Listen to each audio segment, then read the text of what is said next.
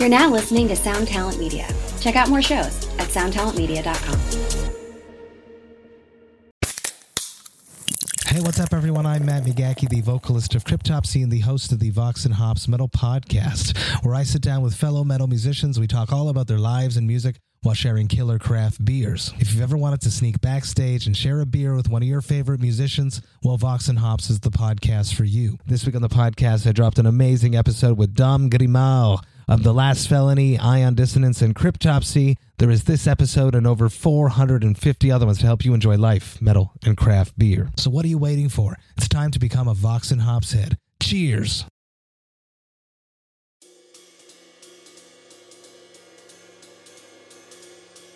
Hey everybody, thanks for checking out the podcast. Today on Drinks with Johnny, I have a chat with famed former drummer of Dream Theater, Mr. Mike Portnoy. We talked about everything from his childhood growing up in Long Island to going to School of Music in Berkeley and Boston, his run with us in Avenged Sevenfold, and much, much more. So without further ado, I bring you Mr. Mike Portnoy. Hey, what's up everybody? I am Johnny Christ and you are listening to Drinks with Johnny. I have a very special episode here for you today because via Skype, my very first Skype guest, Mr. Mike fucking Portnoy. How you doing today, man? Yeah. All the way from Pennsylvania. How's the weather out there? It's fucking beautiful, actually. It's a beautiful day. It's as soon as we get off the phone, I'm gonna head out there and take my dog for a walk, and yeah, it's beautiful. Awesome. Yeah, early in the morning here, so I got a cup of coffee today. What are you drinking over there? Yeah, I'm drinking my coffee, man. I'm just waking up over here, so I'm like having my Starbucks and. Got Starbucks in the cup? I got my Nespresso, whatever, fucking Caramelizito or whatever. Fancy. Yeah, I'm a fancy guy. I got my shit. Well, at least I'm drinking Starbucks. Here in Pennsylvania, everybody drinks Dunkin' Donuts. Like, fuck that shit. Oh, really? That's not the case over here. I think there's like one Dunkin' Donuts out here. Yeah, it's definitely an East Starbucks. Coast. Yeah, fucking weird. Yeah. So, anyways, let's get into it, man. Thanks for being on the show. Yeah, thanks for having me. I'm glad I could break your Skype virginity, man. I know. I had to get this all set up this morning. I never fucking had this shit all set up this way. This is the first time, so I'm like, all right, let's go for it. Well, now the world is your oyster. You could interview anybody at any time, man. I know, right? It's gonna open up all these worlds. I still won't probably do it, but I could. Well, I still want to come to your place and hang at the bar and just have a good time. So yeah, we'll definitely do that again. Yeah, I feel bad that I can't be there with you, but at least we're doing it this way. It's all good. Yeah, it's all good. We're still getting to see each other. I can still see your face. It's like you're here. Yeah, totally. So, man, I wanted to just start out, get to know everything about Mike Portnoy. I mean, we were on the road together and everything like that, so I feel like I know a fair amount of this of these questions I'm going to be asking you. But let's start out with growing up in Long Island. What was that like for you? Your childhood, your family, when you first fell in love with the drums, that kind of shit. What can you tell me about all that? Well, I was born 4/20, 1967, so I'm a 420 boy. Wait a minute. Okay, so that's why you have Mike Portnoy 420 on your thing. Yeah, it's my drumsticks are 420. Everything up there, and everyone thinks I'm a stoner, but that's my birthday. I was born April 20th. I was like, what the fuck? I know you don't smoke weed. What the fuck is this? Yeah, me and Adolf Hitler were both 420 boys. He was born on April 20th too. Yeah, in good company. Yeah, all the best kids were born on April 20th. Man, it's awesome. Shit, man. But yeah, so I was born 67. So I came out the summer of love, pretty much, and Long Island, New York. Man, it was it was good time. I grew up with all the typical late 60s, early 70s stuff, watching Saturday morning cartoons and H.R. Puffin stuff, and all the, grew up listening to the Beatles and the Who and Zeppelin and the Stones, all that late 60s stuff, and eventually just migrated towards music. I guess my dad was a disc jockey on the radio in the early 70s, and he introduced me to all that music, all that classic rock stuff. So I was immediately surrounded by it. So I knew I would eventually become a musician, and I started playing piano. But it just so you started with the piano. You didn't go straight to the drums. Yeah, I was on piano, but it just wasn't rock and roll enough for me. I needed to hit things. I just had energy, and I was always hyper. So I ended eventually getting a drum kit, and What was your first drum kit? Do you remember? It was just a little Mickey Mouse kit, just a silly Mickey Mouse, play kit, toy kit or whatever. And then it wasn't, I didn't get my first real drum kit till I was about 10 or 11. I went and visited, I was visiting family down in Florida, and they had a real drum kit in the garage. And the whole time I was visiting them, they couldn't peel me off the drum kit. So awesome. At that point, my family knew they wanted to get me a real kit. And for my 11th birthday, I got my first real drum set. And it's weird, man, because my grandfather was the one that bought it for me. And he actually had a heart attack that day and ended up passing away from it. So, that was kind of like his parting gift to me. It was really shit. Well, then you had to. You had no choice at that point. It was crazy timing. Yeah. So at that point I was committed. I had to fulfill his legacy. So yeah. And at that point it was mid to late 70s, and I was listening to a lot of Kiss and stuff like that. Kiss, and later on came the Ramones and the Sex Pistols and stuff like that. So I kind of grew up, the first 10 years of my life playing classic rock and punk rock and early heavy metal stuff like Kiss and Sabbath and all that kind of stuff. I didn't really discover the progressive stuff till later, and I got more serious as a mid-teen. Okay, that makes sense. But yeah. I mean, okay, so you touched upon a little bit of your dad, Howard Portnoy, being a DJ, right? Yeah. So you grew up and you already had a celebrity in the house, right?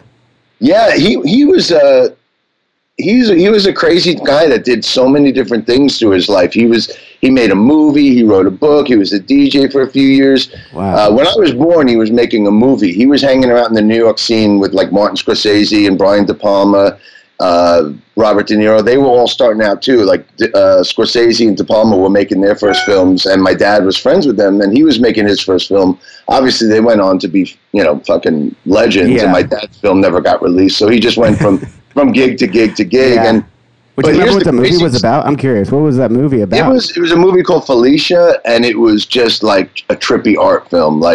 It wasn't until I was in my 20s and smoking pot and stuff, and that I was able to even watch it and appreciate it. But it was a really trippy film that never got released. But that's awesome. But here's the craziest thing: how my dad became a disc jockey. Him and my mom got divorced when I was a kid, so he wanted to leave New York, and he saw the movie Play Misty for Me with Clint Eastwood. I don't know if you ever saw it, but it was a movie that came around 71. It's a movie about a disc jockey on a radio station in Carmel, California, disc jockeying at this station called KRML, and this chick becomes obsessed with him. It's kind of like a Fatal Attraction kind of story. This chick gets obsessed with him and ends up trying to kill him. But anyway, my dad saw the movie and fell in love with the looks and the scenery of Carmel, California, and was like, man, that looks like a great gig, being a disc jockey at KRML Radio in Carmel. So my dad literally left New York, drove to Carmel, and got a gig at that radio station, literally doing exactly what Clint Eastwood was doing in the movie. That's fucking hilarious. That actually brings me. So you followed him out to California, though, right? No, I stayed in New York with my mom and her new husband, and I would basically just see my dad a couple times a year. I'd go out for the summer and stuff, and then I would actually go and do the radio show with him. He would do the morning show, and he'd let me go and pick the tunes and stuff, and even talk on the radio station with him. My first taste of fame was when I was around 5-6 years old from doing the radio show with him. I called up the operator to place a collect call, and I was like, collect call from Mike, and the operator was like, "Are you Mike Portnoy?" I was like a little 5-year-old kid, but she knew me from the radio show. So I never realized you were a childhood star. It explains a lot, Mike. It explains a lot. Yeah. So, and my dad would let me pick weird shit. He'd let me take over, and I'd be playing Cheech and Chong records and shit like that. Oh, dude, on the that's morning awesome. show. I actually have some of those records, believe it or not. Oh, totally, man. That shit was great. Speaking of collections and records, dude, I'm looking at all this shit in the back. I've actually been to your house, so I've seen all this before. But a lot of people at home don't know that you got quite the collection around your drum kit there. I mean, look at all those fucking albums you got over there.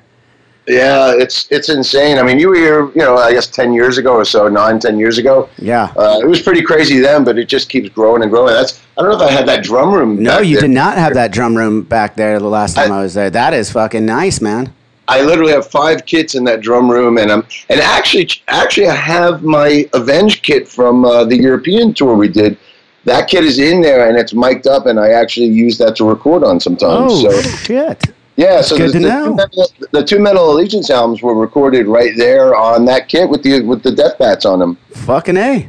Yeah. Honor. Yeah. So some history on that kit for sure. That's fucking cool, man. Yeah. So one of the, I'm gonna pull away here from our conversation here. I'm gonna go a little sideways here for a second. But one of the first times we were hanging out and we were over at your house in PA, that's when I learned that you are pretty much an encyclopedia of fucking music.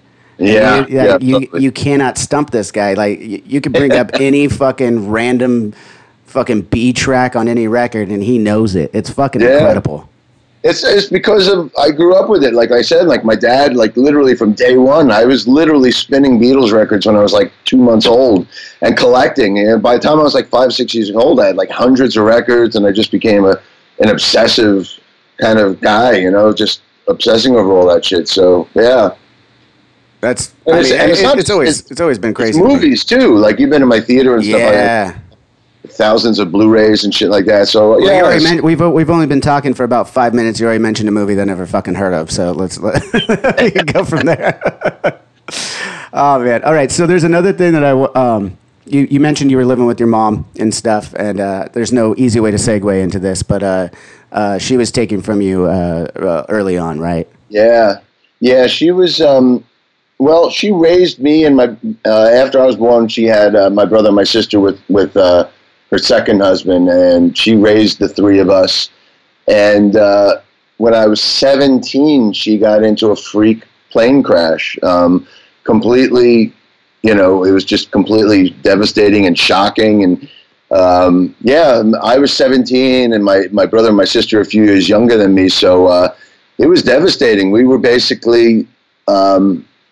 Well, there's a crazy story. I guess I'll tell you the story if you want a minute. Yeah, divulge, man. Let's get into it. Yeah, I mean, it was a crazy coincidence. That afternoon before the accident in school, my health teacher was giving a class about Carpe Diem and like seize the day. And well, actually, shit, you know about it because you guys got that song as well. Yeah, exactly. But I ended up writing a song with Carpe Diem as well as a result of this. But the teacher was giving this class about how to appreciate life, and you never know what might happen. Life changes at the drop of a dime, and appreciate the people you have in your life. You know, you never know when they're going to be gone. So he gives this like totally heavy like lesson in class that day. And I go home that night, and my mom's getting ready to go to Atlantic City on a private plane with her boyfriend. It was just a private plane with 4 people. And she was getting ready to go to the airport. I was going out with my friends, and I was just about to run out. And then I turned around, and I remembered this lesson. I turned around and went back to my mom and gave her a big hug and a kiss and said, "I just want you to know I love you." And she was like, "Wow, what the hell is that? Where'd that come from?" Whoa. You know, I've never done something like that, but it was because of that lesson, the Carpe Diem lesson I got that day, that I had this final goodbye with my mom, and I left. Holy went shit. out with my friends. She gets on the plane, and the plane crashed right off the shore of Atlantic City, and never saw her again. But I had that moment, and that changed life. I guess silver lining there, I guess, of some sort. You were able to say goodbye. I tattooed Carpe Diem on my arm, and I wrote the song "A Change of Seasons" with Dream Theater, which told that whole story. And yeah, it was quite a heavy thing for a 17-year-old kid to adjust to. Losing your mom so unexpectedly like that. But it's such an early age too. I mean, that's. I mean. Everyone's dealt with some loss, but you were only 17 though, yeah. I mean, well, it between that and going through all the divorces and stuff before that, both my mom getting remarried and my dad getting remarried, so I pretty much grew up pretty quickly. I had to learn about life pretty early on, Yeah, I can see that. Well, let's get back to a little bit of Mike Portnoy early on. You were actually in a couple of bands before Dream Theater. Is that correct? Yeah, just typical high school shit. My first band was called Intruder, and it was typical, when you're in junior high school and 15, 16 years old, you start playing your instrument, you want to jam with other guys. So Yeah, like garage band kind of shit, right? Exactly. We would play like the local church and stuff like that. And we were doing like Van Halen covers and Motley Crue and Ozzy. Van Halen in the church. I love it. Yeah. Getting hot for teaching. In the church. We were playing, like Mr. Crowley and stuff like that at St. Mary's Church. It was awesome. That's fucking rad. Yeah. So, I mean, I cut my teeth on that, like doing learning covers and stuff like that and having fun. And then I formed my first band of originals, this band Rising Power, and you could still find that stuff on YouTube. We did some demos and stuff, and it's out there. Oh, we definitely got to check that out. That's fucking awesome. Yeah, Rising Power, and then Inner Sanctum was my first metal band. Inner Sanctum was more like in the vein of like Motorhead and early Sabbath and early Priest and Maiden and stuff like that, because it was cool. Yeah, it was early 80s. The thrash scene was just coming around, so I started getting into that. The thing was, I had like this crazy taste of all different styles, man. I loved everything from punk to classic rock to thrash metal. And then I graduated high school and went off to Berkeley, and I also was a big prog fan. I was a big fan of like Rush. Like Neil Peart was like my fucking hero, and I wanted to learn about like playing giant drum kits and odd time signatures. So when I went off to Berkeley, I met John Petrucci and John Myung, and we put together the band that became Dream Theater. But, that whole progressive direction was only just one style of what I liked. I could have went off to Berkeley and met some guys that were Sex Pistols fans or Ramones fans, and could have just as easily gone in that direction, or guys that were into playing like Cream and Hendrix and the Doors, and I could have went in that direction. I just loved so many different kinds of music that we have that in common, actually. We both have a very eclectic taste. That's the key to like music is that's variety is the spice of music, man. Absolutely. And I'm still like that to this day. I mean, now post Dream Theater, I have all these different fucking bands going in a million different directions because they're all a part of me. Like I kind of got known for being the prog guy because of Dream Theater, but that was always just like one side of me. Totally. Well, let's get into that one side though. You kind of grazed over it a little bit here. You went off to Berklee School of Music in Boston, and that's where you met John and John. Right?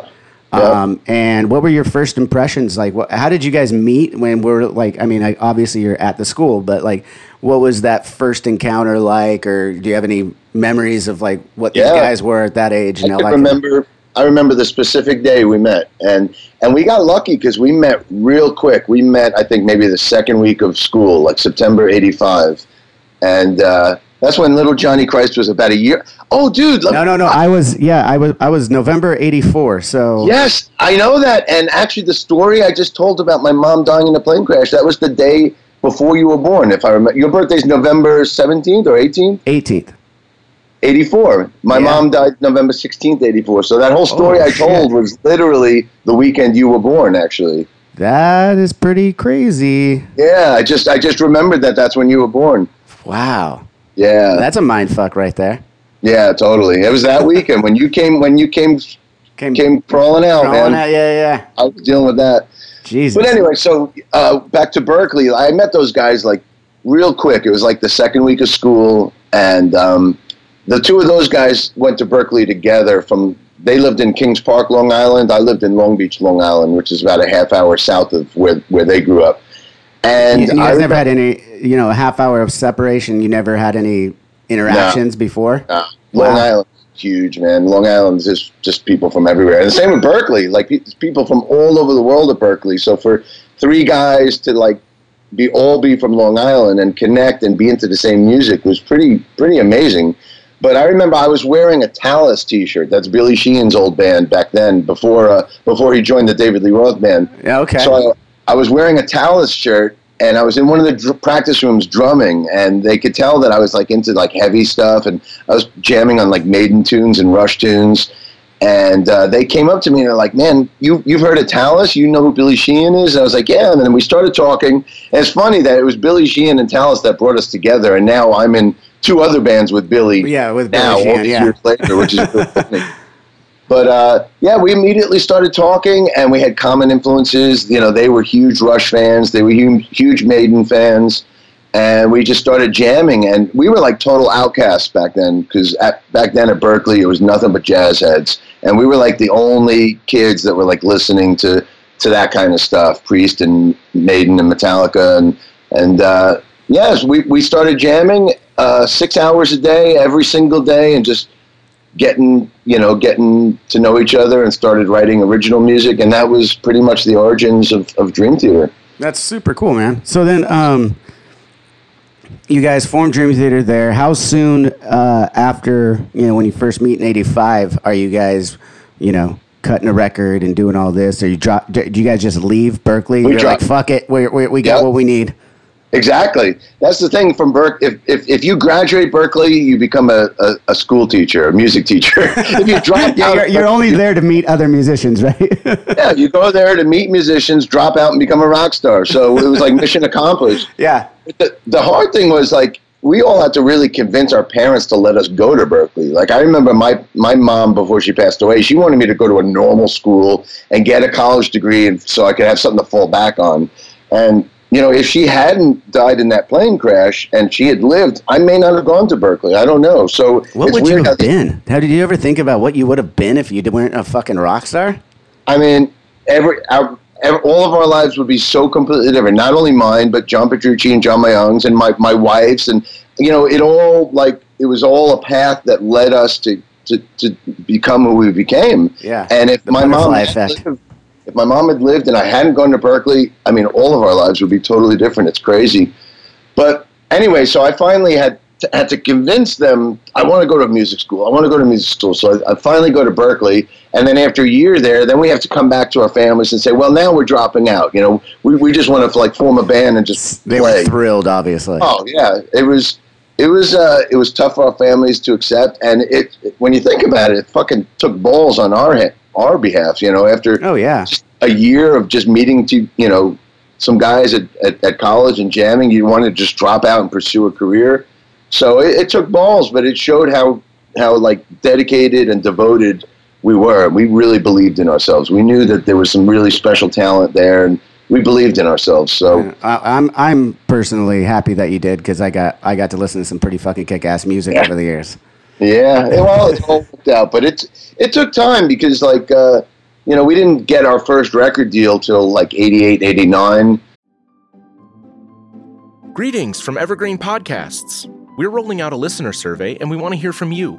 The information in the survey will help us gather statistics and in turn make our shows more appealing to advertisers. I know most people don't like ads, but this is one of the only ways our shows make money and help keep their lights on. We promise it will only take a few minutes, but the impact on our podcasts will be tremendous. As a token of our appreciation, we'll randomly select one lucky participant each month to win an exclusive merchandise package from Evergreen Podcasts.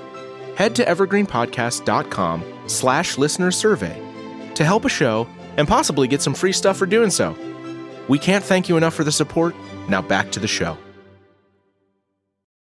And we didn't really... Were you doing shows before that? Or we were just playing the Long Island scene and doing demos on my little 4-track recorder, just doing... God, I love those 4-track recorders, man. Yeah. Well, all the early recorders, all the early Dream Theater demos were all done on my little 4-track that I got for a high school graduation present. That's fucking awesome. Yeah, and we got signed off of that, actually. I became friends with the guys in a band called the Crumbsuckers. They were a New York hardcore band back in the late 80s. Crumbsuckers? That's not one I'm familiar with.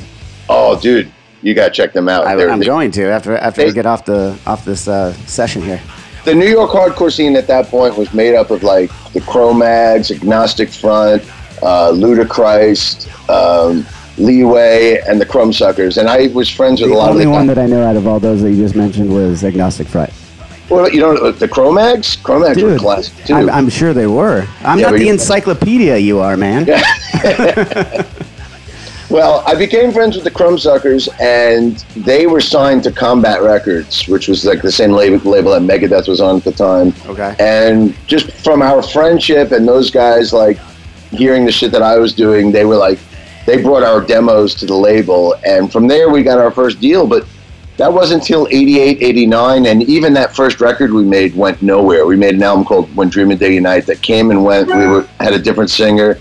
So it wasn't until our second album, Images and Words, that we actually broke. And at that point, we were already 7 years into being together. So those 7 years were, we were just grinding it out, right? Grinding it out. And people thought that we were this overnight success with Images and Words. But at that point, it was already 7 years of just being in the basement and writing all those tunes and just persevering and just being patient and patient and patient. So it took a while before we got to that point.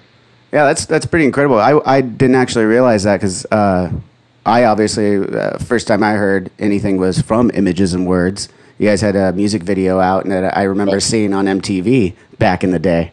Yeah.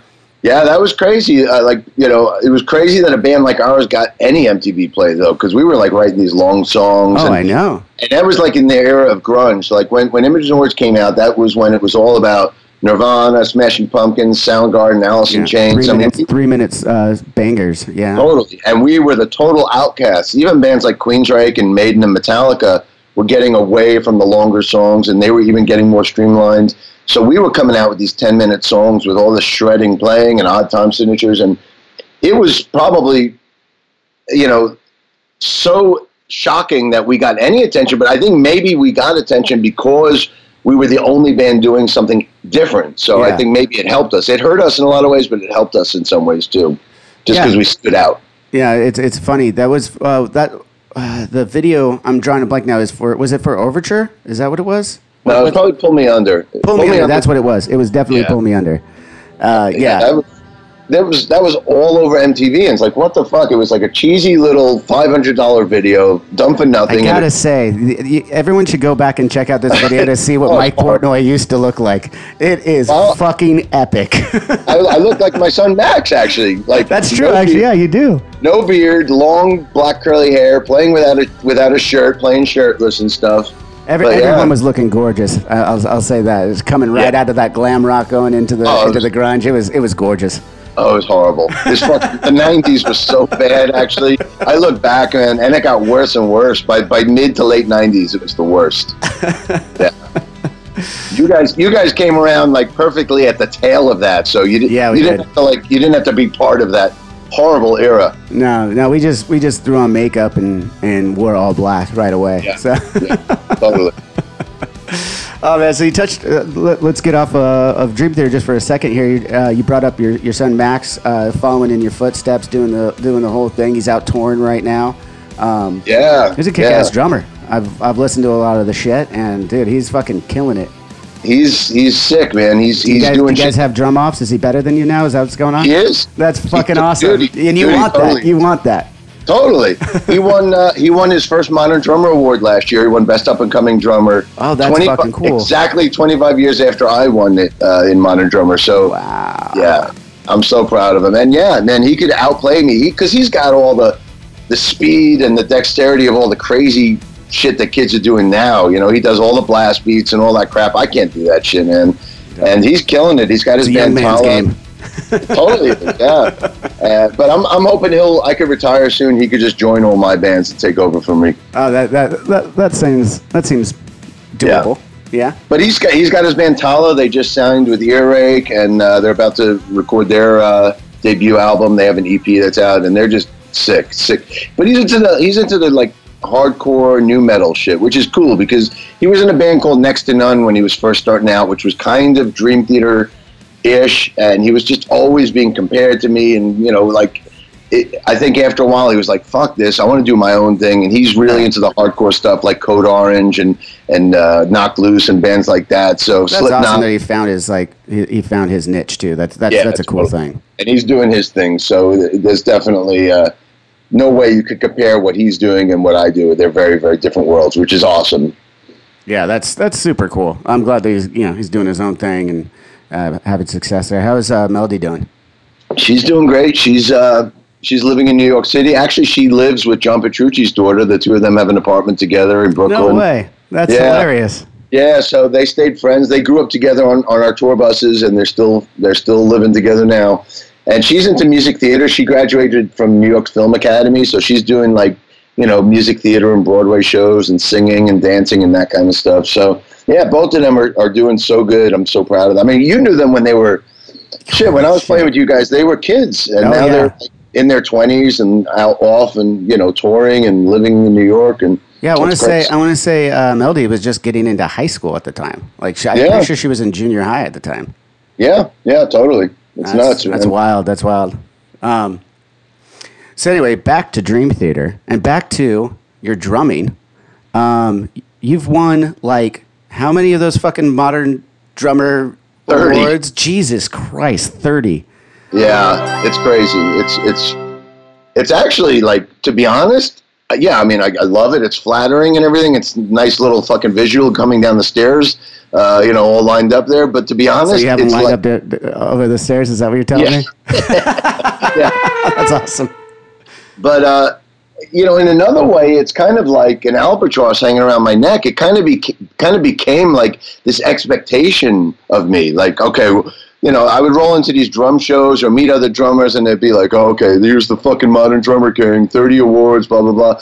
Like, show us something, like impress us, improve, And after a while, I became like almost embarrassed by it. Like, I don't. I never set out to be this fucking award-winning drummer. I was just this fucking kid playing Kiss tunes and Ramones tunes, and somehow I got some attention and some acclaim from it. But really, I never wanted it to be about being this well-known drummer. I kind of was just a music fan, and it's nice. It's great that I won all those awards and everything, but at the same time, like, I don't want that to be the focus of what I do. What I do is I just like making music. I just like jamming with other people and having fun and doing all those kinds of things, touring with you guys and touring with Twisted Sister and all these other bands I've played with through the years. Like, that's what it's about for me. It's about just having these experiences and making music with other people. The awards are nice, but it's not like, I don't know, like I'm not going to go out there and win any fucking drum-offs. It's just not my thing, Well, yeah, Max is already kicking your ass at those. So. Exactly. Oh, man. So speaking of, I know you don't want to go too much into these, obviously, because you just said it's not what you're all about. But you mentioned, obviously, you were a big Rush fan. And Neil Peart had previously been the youngest to win a modern drummer thing. And then you came in. Were you the second youngest, or did you beat him and become the youngest to earn that award? That was for entering the Modern Drummer Hall of Fame. Oh, it's for That's right. Yeah, that's not like a specific award you get. That's like an induction, and you're in there forever. And Neil was one of the first people to be inducted when they started doing that in the 70s. It was guys like Keith Moon, John Bonham, Ringo Starr, Ginger Baker, all the legends of that era. And then Neil got inducted real early on. I think Neil was 37 when he was inducted. Okay. And then I got inducted in 2004, so I think I was like maybe a little older. I might have been 38 or something at that time. Okay. So I was the second youngest to be inducted, and up until last year, I'm the youngest guy in there. But Dave Grohl just got in last year, and Dave's a few years younger than me. So Dave's now the youngest guy in there. Up until a few years ago, I was the youngest guy, and I'm in there with all the legends like Buddy Rich, Gene Krupa, John Bonham, Keith Moon, and then little old me. So, that's quite an honor to be like amongst those guys, those legends. So, speaking of being surrounded by other legends, you don't hang your hat on those awards, but you're an incredible drummer. That's just the way it is, and you guys had an up and down career throughout Dream Theater, right? And you're one of the founders of it and one of the main writers, right? When you guys are writing, what was that process like in Dream Theater with when it came to writing? What was the dynamic like between the guys, and when did you guys get together and start doing? Oh, you already covered that, but I mean, I think right out of the gates, everybody kind of knew their personalities. And out of those guys, I was always like the most outgoing one. I was always the most vocal one. So I think it became inevitable that I kind of became the quote-unquote de facto leader in the band. And I became like the spokesman that did most of the interviews and made all the connections with the different people in different bands and stuff like that. It's just the nature of my personality and the nature of those guys' personality being quieter, kind of more introverted people.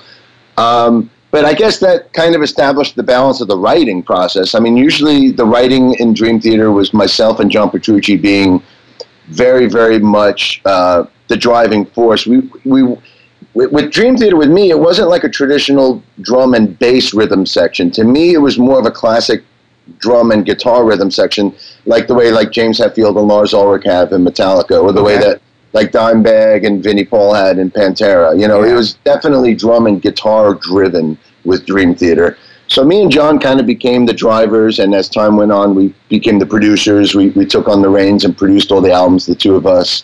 And, you know, for my 25 years there, you know, we wrote together. I was always one of the co-music writers, but also I wrote a lot of the lyrics in the band. And anytime I wrote lyrics, I wrote the vocal melodies and did a lot of singing in the band as well, and co-producing the albums. And I guess I just, by nature of my personality, took on a lot of the responsibilities and stuff like that in the band, kind of like the way Lars does with Metallica. Lars was always like a role model for me, you know, the way that he would deal with all the fan club stuff and the merch and, you know, all the special shows and special things like that they would always do.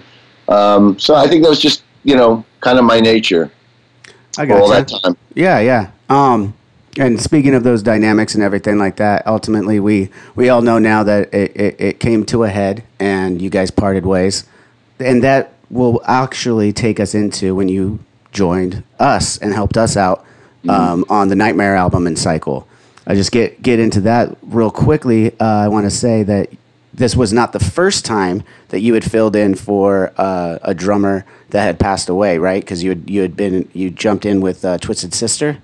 Well, Twisted came after you guys, so I had when I started. So ours was the first, and then you did. Yours was the first one with somebody that had passed. I mean, I had filled in with other bands. I'd filled in with like Fates Warning and Overkill and a few different bands through the years. I had done fill-in work, but your situation with you guys was the first time I was stepping into a situation with somebody that had passed. And, you know, as you know, and you guys have all spoken about so much through the years, I mean, it was a heavy situation to walk into.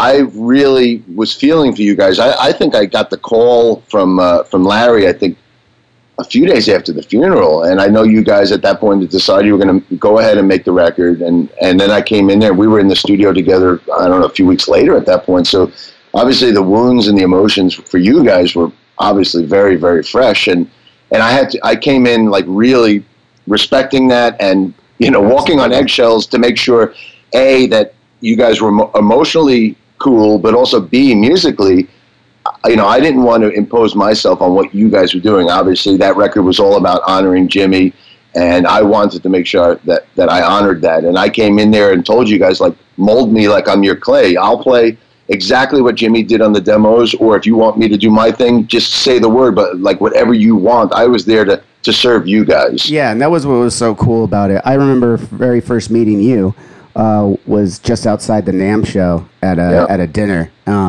And my first impressions were obviously like, okay, this guy is awesome. He's willing to do whatever for us and everything. And that's just so cool because we grew up listening to your drumming over the years for so long. And to meet someone and have them be that respectful and not like, you know, if I do this, I'm going to do it my way kind of thing, you know. No. You're very respectful. And that was super cool. We were really, really, really stoked to have you come in and help us out with that. And like you said, you were very open about the fact that you do whatever Jimmy played on the demo, if that's what we wanted, whatever we wanted. And then you mentioned that, you said mold me to what you guys want. And I think we pretty much did, because I think we berated you pretty hard a couple of times in the studio. I remember us being in the control room, and I think one of your lines was, "Oh, you want me to sneeze on 2 and fart on 3 or what?"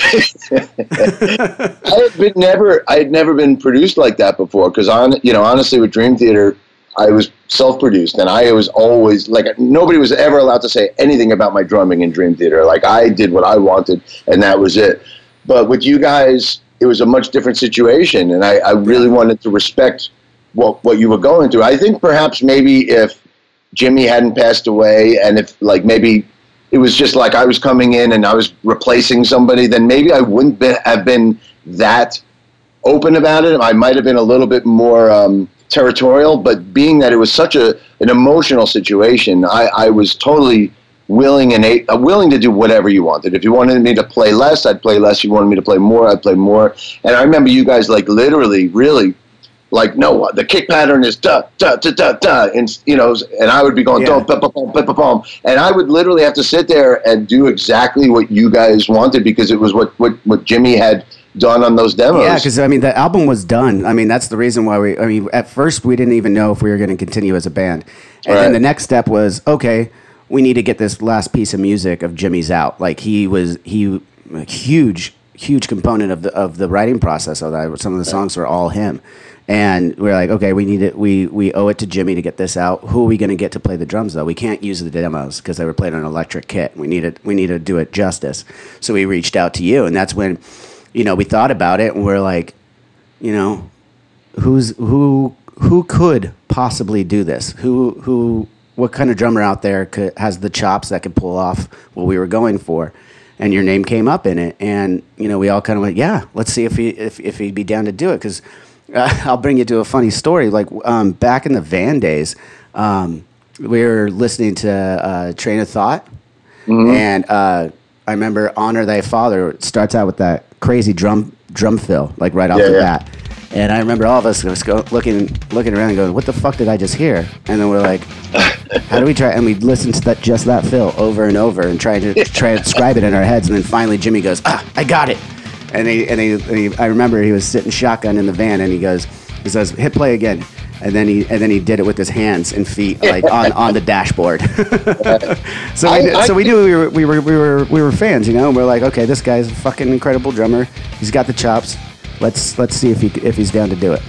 Yeah, and I was honored. Honestly, I really was. Well, speaking of honor, I was honored to be asked because I really respected you guys as a band, and I really respected Jimmy as a drummer. And it's funny, I could hear a lot of my style in Jimmy's style already. So it was really strange to come in and learn a lot of his fills, which already sounded a bit like my fills to begin with. So it was like the whole thing was like coming around a full circle in a strange kind of way.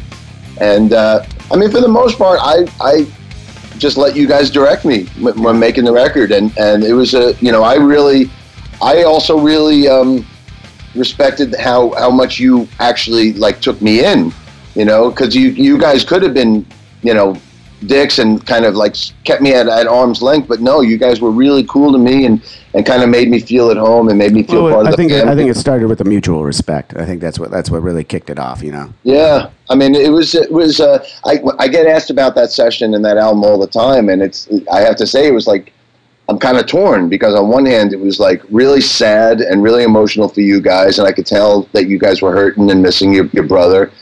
And then on the other hand, here I am in there, and I don't want to overstep my boundaries. So, but on the other hand, I really enjoyed working with you guys. I really loved your camaraderie and the brotherhood that you guys had. So, it was kind of a bittersweet thing for me. On one hand, it was really sad. On the other hand, it was a great experience that I have fond memories of. And that actually takes me to the next part. You're at the end of the sessions. I remember your parts were done. The drums were already laid down, and then we're starting to do our next thing. And you were like, I know you guys aren't thinking about touring right now, but if you ever do get out there, you just want to play a couple of shows, I can make myself available to you, and I'd love the chance to play some of this stuff live with you. And we were like, oh, that's a cool idea, but again, at that time, touring was not in our thought. We were like, we're just getting out this last piece of music of Jimmy's, and we don't know what we're doing next, Right. But then eventually we did decide to tour, as everyone knows now, and you came out with us. And I guess I'll just ask right off the bat, do you have any stories? You've been on tour for years at this point with Dream Theater and everything like that, and then all of a sudden you're in with these young punks out on the road, Well, first thing I had to do was start getting in shape to keep up with you guys. So you guys, I remember that you wanted to go shirtless again. You hadn't gotten shirtless in years. That was the goal, because I hadn't played shirtless in years. And I remember the goal was I started working out with you guys and eating with you guys, dieting with you guys. And I ended up losing 30 pounds. And the goal was by the time we get to LA, the LA show, towards the end of that run, I had to be able to play shirtless. And sure enough, I was. And I played shirtless at that show. And you were pretty jacked there for a minute, man. I saw it. We could see some abs going on there, man. I know. It was crazy, man. I was in the best shape of my life. I was I guess you guys were in your late 20s, and I was in my early 40s. So I think I'm about 15 years older than you guys. So I was, I had to keep up with you guys. I didn't want to look like the fat old man. You guys whipped me into shape, and I appreciated it. I actually ended up having a lot of fun, doing all that. But yeah, I have so many great memories of that tour. Doing the whole Uproar tour with you guys and Disturbed and Stone Sour and Hell Yeah. It was It was a great run. But I do remember, not to harp on the passings of Jimmy, but like that was your first time without him. And Hell Yeah was out there with Vinny without Dimebag, and Corey was out there with Stone Sour for the first time since Paul had passed. Yeah, So we were all out there. There was a lot of camaraderie and similar situations with all you guys kind of dealing with that. But anyway, the shows themselves were great. I absolutely loved playing with you guys. And, you know, as we were talking about earlier, my music taste is so broad that, you know, after playing such technical stuff with Dream Theater for so many years and years and years, it was great to just get up there and fucking, you know, have a good time and just play metal tunes or, you know, however you would describe what you guys do. It was a nice change. I let them describe it. Yeah. So, yeah, for me, musically, it was a lot of fun just to do something different. And you know, I don't know if I have any specific stories. I remember. Let me jog your memory on a couple of them here. Then, so I'll start with the very first show we played with you. We Canada. were in Montreal, Heavy Montreal, and we at this point now we do get massages, but none of us were out there getting massages. This was something that you brought in from your Dream Theater days. And we're all in the camper getting ready, you know, warming up and whatever. And we look outside, and you're out there getting a massage. And we got like 10 minutes to get on stage. I don't even remember that. Dude, it happened. We looked at our manager. Larry was out because it was our first show, and you know we're all nerves. You know, we're never nervous for going out on stage. This is the first time we're ever going to go out without Jimmy. And you're out there getting a massage, and Larry's looking at us like, does he know there's only 10 minutes to fucking go to the stage? That's the best time to get a massage, man. Totally. Roll straight onto the stage. Oh, dude. Yeah. The thing I remember from that show was afterwards going out with you guys, and all the wives and girlfriends were there. Actually, I don't know if any of you guys were married yet, but you were with all of your wives-to-be. Yeah. And they were all out there for that show. And I remember we went out to a strip club afterwards. And I remember the strip clubs in Montreal are nice. I remember going out with you guys and just being so nervous because being a sober guy, I kind of eliminated all that from my life. Yeah. And I remember going out with you guys that night and being like so scared, like, oh my God, am I going to slip? Oh my God. Marlene's like, I'm on the phone, Marlene. She's like, get the fuck out of there. Yeah, what are you doing there? That's hilarious. These guys are like, don't worry, all the girls are here. It's cool. They're just celebrating it's their first show, and they're just blowing off some steam. Yeah. But I remember actually. And then there was many other strip clubs after that. Yeah. Wherever you're listening to this podcast, make sure you're subscribed and leave us a 5-star review. If you want to listen to this show ad-free, head over to drinkswithjohnny.com and become a premium member. You'll get to enjoy unreleased clips from your favorite guests, discounts on merchandise in our shop, and access to our private Discord server where you can chat one-on-one with Johnny Christ himself. Awesome! So stay tuned, stay thirsty, and stay filthy as fuck.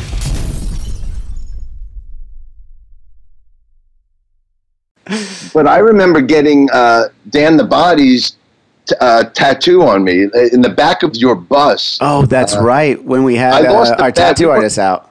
We went out to, I think we went for Indian food or something like that. And you guys, you challenged Dan to eat a chili pepper, this super chili pepper. And you guys offered him, I think, like $100 each or whatever if he would eat it. And sure enough, he eats it. He puts it down. It took him like 10 minutes to get it down. But then I was like, all right, I had to fucking double down. I was like, all right, if you eat a second one, I'll get a fucking tattoo of a chili pepper with your name on it. And sure enough, he did. He fucking ate it. So I had to get a tattoo of a chili pepper with Dan the Body's name on it, and had to get it at 3 a.m. in the back lounge of the bus. Wasn't the bus moving? Yeah, we were going. It was like going like 70 miles an hour. It was like something straight out of fucking Jackass that Steve-O would do or something like that. And sure enough, that's fucking classic. Yeah.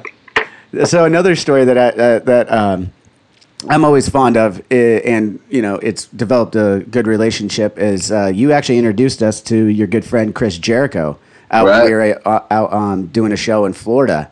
Because he's like your best friend at the time, right? Yeah. Chris and I still to this day are like best buddies. But at the time, I guess you guys didn't know him yet. And I know he was a fan of you guys. He loved City of Evil and we heard praise from him and stuff. We knew who he was, but Yeah, we hadn't had the pleasure of actually meeting yet. So you cultivated that. We were out there, and we drove out before the show, and I went over to his house, and he's got his nice house out on the lake, and sure enough, he's cooking up steaks for us and everything like that. Being super hospitable, really nice guy, as you know. And he's got jet skis out there on the lake, and we're all jet skiing, and everyone's having a good time. And then you, motherfucker, think it's a good idea to try and splash Matt while he's standing on the side of the fucking lake. Yeah. But didn't realize there's not brakes on a fucking jet ski. Yeah, I had no idea. That was my first time ever on a jet ski. And I remember I was out on the lake on the jet ski, and I'm a fucking walking disaster area. I crash cars. I'm like, you can't put me. You definitely are not made for a jet ski. No, totally. And I remember being out there on the lake and thinking to myself, oh my God, this is fucking awesome. This is so much fun. Don't do anything stupid. I remember saying to myself, don't do anything stupid. And sure enough, I start coming back towards the house, and I see Matt on one of the jet skis right in front. And I had this idea that I would be able to come right up to him and kind of like step on the brakes and just like, spray him or something like that. I don't know what made me think I even knew how to fucking brakes. Well, I found that out because I was coming straight at him. I'm like, wait a second, where is the fucking brake on this thing? And sure enough, there isn't any. And I fucking smashed the jet skis. Luckily, fucking didn't hit Matt. I think. No, Matt jumped out of the way. Luckily, he's athletic enough. Because we had a show that night, too. He would have been legless at the fucking show. Well, Jericho was joking that he could see the headlines already. Portnoy saves Avenged Sevenfold, but kills Singer. Yeah. And I just couldn't believe that. Did you ever? And I soaked that jet ski. You fucked it up. Did you ever pay him back for that? He wouldn't let me. I begged him to let me buy him a new one, and he refused to let me buy him a new one so he could hang this above my head for the rest of my life. Oh, that's brilliant. And he still does, yeah. But thank God I didn't hurt anybody, because that was fucking so stupid of me, man. I'm fucking so stupid. Hey, it's fun. We can laugh about it now, Yeah, thank God. And then I remember that night, M. Shadow stopping the show at some point to call out Chris for being on his phone texting. I remember Chris was in front of house, and then there was one of the moments like in the show where we'd stop and you guys would get the circle pit going or whatever, and he was like, Jericho, put down your fucking phone. Like the whole time Jericho's out there texting, and we could see him, his every move. Yeah, absolutely. When you're in front of house, you're on display. Yeah. The other thing that I noticed, that your best friend, similar to you, has this whole fucking library of music. And I think that's where you guys like really fucking hit it off. Watching the two of you converse about music is something to behold. We text every day, pretty much just bullshitting about, hey man, okay, what's your 5 favorite Beatles songs that George wrote? Or what's your 5 favorite Maiden songs that weren't on a live album? Whatever. We're just like fucking music nerds. Oh, totally. Every day texting each other with stupid shit like that. Well, that's fun though. Yeah, for sure. So ultimately, we end up parting ways after all this fun on tour and everything like that. We're having fun together. I'll tell it the way I recall it. As I recall, we had pretty much decided this was always going to be an interim kind of thing for you to come into Avenged Sevenfold, right. And at a certain point near the end there, I think we were at the end of an American tour, about to go over to Europe. You mentioned that you were thinking of leaving Dream Theater. Right. And we were like, oh, okay. Not thinking much of it. And then you were like, oh, but, then you guys could have me for all time. And we're like, okay, let's wrap our head around this. Right. And, we wanted to make sure that, like, if you leave, it's not a guaranteed thing that you're going to be with us for all time, Right. And also, we were like, we don't also want to look like the dicks that fucking split up Dream Theater, Right. I get it. So that was kind of our thought process, and we were like, we were still in our heads going, well, this thing's going to end here, and we're going to have to move on, But why don't you tell it from your perspective, how you were feeling, why the departure from Dream Theater, right. I think, I look at it like, I think we were both what each other needed at that time. I think you guys needed to get back on your feet. Absolutely. And we couldn't have done it without you, obviously. You coming out and doing that, we wouldn't be still doing what we're doing right now without you. Thank you. Thank you. Well, I'm glad it worked out because the world needs you guys.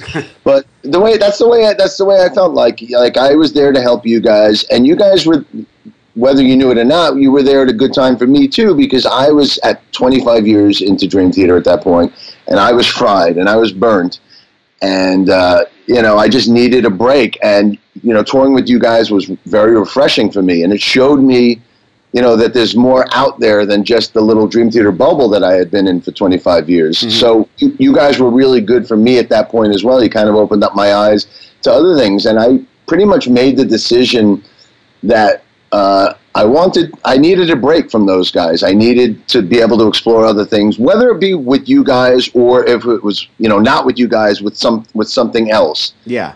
And I knew that. I knew that it wouldn't necessarily work out between you guys and me because I didn't know if you were ready to make a commitment. And, and I knew that the whole Dream Theater thing sparked up so much drama at the time with all the blabbermouth headlines. Anytime I did an interview, it became like fucking headlines. It was everything.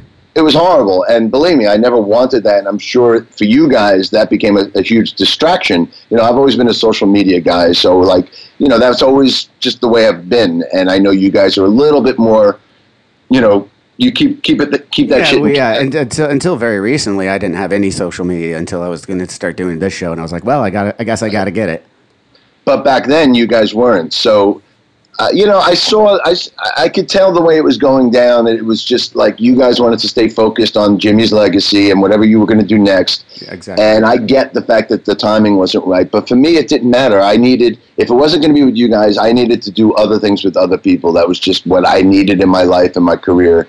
And Dream Theater was on my back to make commitments to a timetable, and because they wanted to go on, mm-hmm. and I just wasn't ready to make those commitments. So anyway, what happened, and at that point, I finished out the year with you guys, yep. And then at that point, you guys moved on, and I went on to do what I've been doing ever since. Now it's been over 9 years, and I've got dozens of different bands and projects. I've put out literally 40 albums since that time. Jesus. Yeah. So I mean, we're fucking slackers over here. I think I don't even think we've put out like fucking 3 records. Everyone's still asking for the next record right now. You are putting out fucking 40. Jesus. But even Dream Theater, and I'm not saying this to slack them, but even they have only put out 4 albums since I've been gone. And I think I just needed more than that. I needed to be able to play with Metal Allegiance and Flying Colors. Yeah, and then I went and played with Twisted after you guys, after they had a similar situation with AJ passing. So, after the experience I had with you guys, walking in with Twisted was a very similar thing as well. Those guys were still hurting, and they wanted to honor his legacy. So I knew how to handle that, and I also did gigs with Stone Sour and all these other bands, Metal Allegiance, and all the bands I put together, Winery Dogs, Sons of Apollo, Flying Colors, so it's been an incredible ride, and I wouldn't have changed a thing. I have this tattoo here that says no regrets, and everything happens for a reason, and whether or not it worked out with you guys and whether or not it worked out with the Dream Theater situation, everything happens for a reason, and I couldn't be happier with the path I've been on since that experience with you guys. Yeah. And I'm grateful for the experience I had with you guys. But I'm also grateful for, the way it worked out, that you guys went on to do your thing, and you've played with 2 great drummers now, and Brooks is amazing. He's perfect for you guys. And I've gone on to do all the different things I do. So, I think everybody's happy. Everyone's happy. Absolutely. Yeah, it was. I remember it being a little dicey for us there for a second at the end, there was the day when you mentioned you're like, hey, if you guys want, I'd love to stay on here. And we're like, okay, well, let's think about this. And then the next day, I believe the next morning, you were like, hey, I quit Dream Theater. We're like, what? But I was going to do what I was going to do. Yeah, you were going to do it either way. But on our end, we were like, whoa, we're going to look like the assholes that split up Dream Theater. Right. I get it. I do. It was just, it was tough times. Yeah. But again, you helped us out. We had a lot of great times on that fucking tour. That cycle. Absolutely. That was a real blast for us. We finished up in England, as you know. I think it was like our last. We were doing those. You remember what the name of that club was? It was a club. It was a smaller club, and we did it multiple nights. The Hammersmith Apollo. It used to be the Hammersmith Odeon, but now it's the Apollo. We did 2 nights there for Halloween, I think it was. Yeah, I think it was. Yeah, because we dressed up. You know, it's funny. See, again, this is you're sober, so you remember all this shit. I don't remember what the fuck the name of it was. Yeah, I remember. I remember every gig. I remember going to the USO with you guys. That was a great time. Stuff. Yeah, that was unbelievable. To this day, still one of the coolest career highlights I've had. That was an amazing experience. You and I were bunking up in Saddam Hussein's palace there. Yeah, crazy. Like in his palace, and some of the shit we saw was insane, man. Oh, yeah. A wonderful experience. Yeah, I mean, when you're going around, walking around in there, and you're and you see it. You actually had a classic line when we were out there, one of the places had been bombed out, and you're like, "Who did this?" And I'm like, "We did, motherfucker."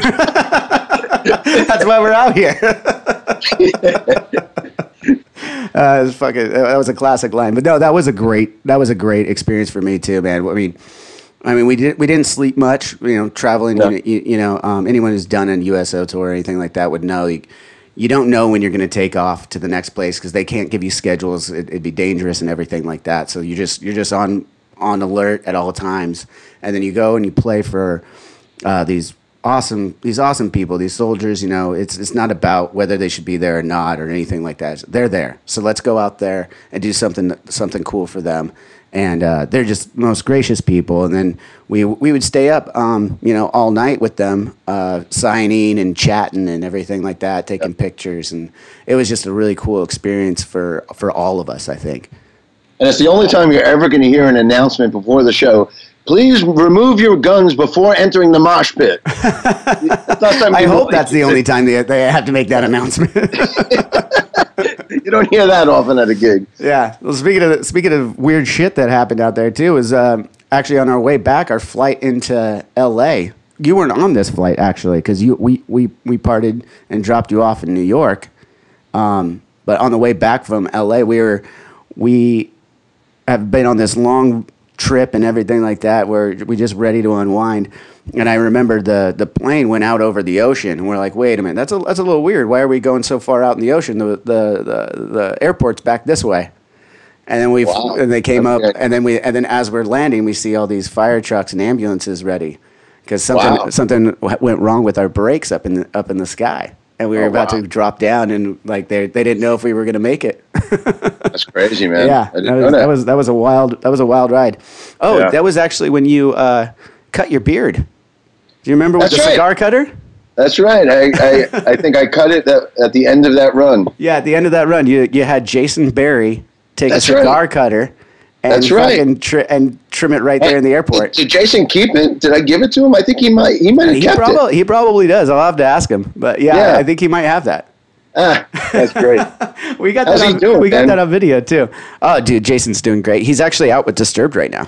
Really? Right on, man. So I think that'll just about do it. Yeah. But I want to give you a chance to let the listeners at home know where can we find more of Mike Portnoy. I mean, you mentioned all the bands that you're in right now, so there's a lot to take in right there. So they're not all going to get it over this listen right now. So where can they go to find Winery Dogs and all these awesome projects that you got going? Just my social media, Mike Portnoy. I'm on Instagram, Twitter, Facebook. I'm all over social media every day. I mean, the stuff I got going now, I have a new album with Flying Colors, which is my band with Steve Morse. What's that? What's that project like? That's like more like poppy alternative. It's kind of like Muse and Radiohead meets, the Beatles and Yes, Okay, that sounds cool. Yeah, and then I got Sons of Apollo, which is my band with Billy Sheehan and Bumblefoot and Derek Sherinian and Jeff Scott Soto, and that's more like in the vein of like Van Halen and Deep Purple and Rainbow, Rush. Cool. So we have a new album coming out in January with that. And then also, what else do I have? I have the Winery Dogs with my band with Richie Kotzen and Billy Sheehan.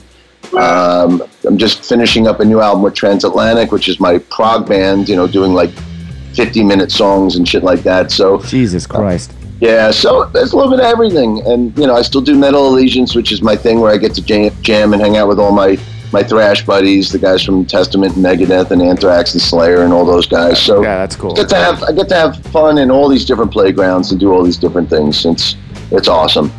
That's cool. So everyone go check out Mike Portnoy on all your social medias, Instagram, Twitter, Facebook, all that stuff. I guess that'll just about do it, man. Thanks for doing the podcast. Yeah, thanks for having me, man. I'm glad I could break your Skype cherry. I'm bummed I couldn't be there to hang in person, but next time through we'll hook up for sure. Oh yeah, absolutely. We'll have to make we'll make another episode of this. There's a lot we could still get into for sure.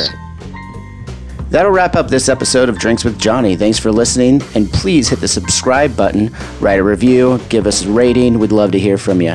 And don't forget to run over to drinkswithjohnny.com for all things Drinks with Johnny. We got some merch over there, so go grab a glass, grab a shirt, support the show. Sign up with your email on the site to get news on upcoming shows and more, as I'm going to release new items soon on the site. So be on the lookout for that. And on the next episode of Drinks with Johnny, famed for his White Claw video on YouTube, comedian Trevor Wallace stops by. So don't miss that one. It's going to be a lot of fun. And as always, till next time, cheers.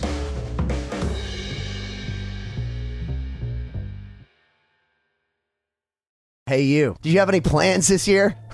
How's that going? Did you get 2020'd? Well, welcome to a brand new podcast called 2020'd, where myself, Benny Goodman, and my good friends Corey Paisley and Siobhan Cronin from the band Lost Symphony also got 2020'd. And since the world ended this year, we decided why not just check in with some of our friends in the music industry and see how everyone's doing. We're going to get a candid look at life on and off the stage, as well as the mindset of some of the most successful people in the entertainment industry. New episodes drop every Sunday and Wednesday at 9 p.m. Eastern. And you can listen at 2020-d.com, soundtalentmedia.com, or on your favorite podcast app.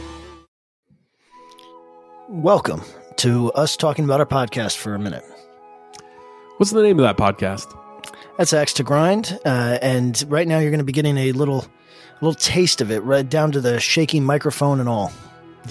And my name's Bob. And my name's Patrick, and usually we're joined by Tom. Tom's the best. Tom has a real grown-up job that requires him to be at work, but we talk about decidedly not so grown-up things like hardcore music and things that people that like hardcore music tend to like. So that could be the latest shows, revisiting classic material, talking about the new classics, all the little dorm room nonsense that you imagine from niche music podcasts that you either love, want to love, or hate. Yeah, imagine all the emotions that you have towards a genre that has impacted your life, and then condense them down to an hour to 2 hours a week. So triangulate your speakers, think about jumping off the bed, singing along, dancing like an idiot, and listen to Axe to Grind podcast.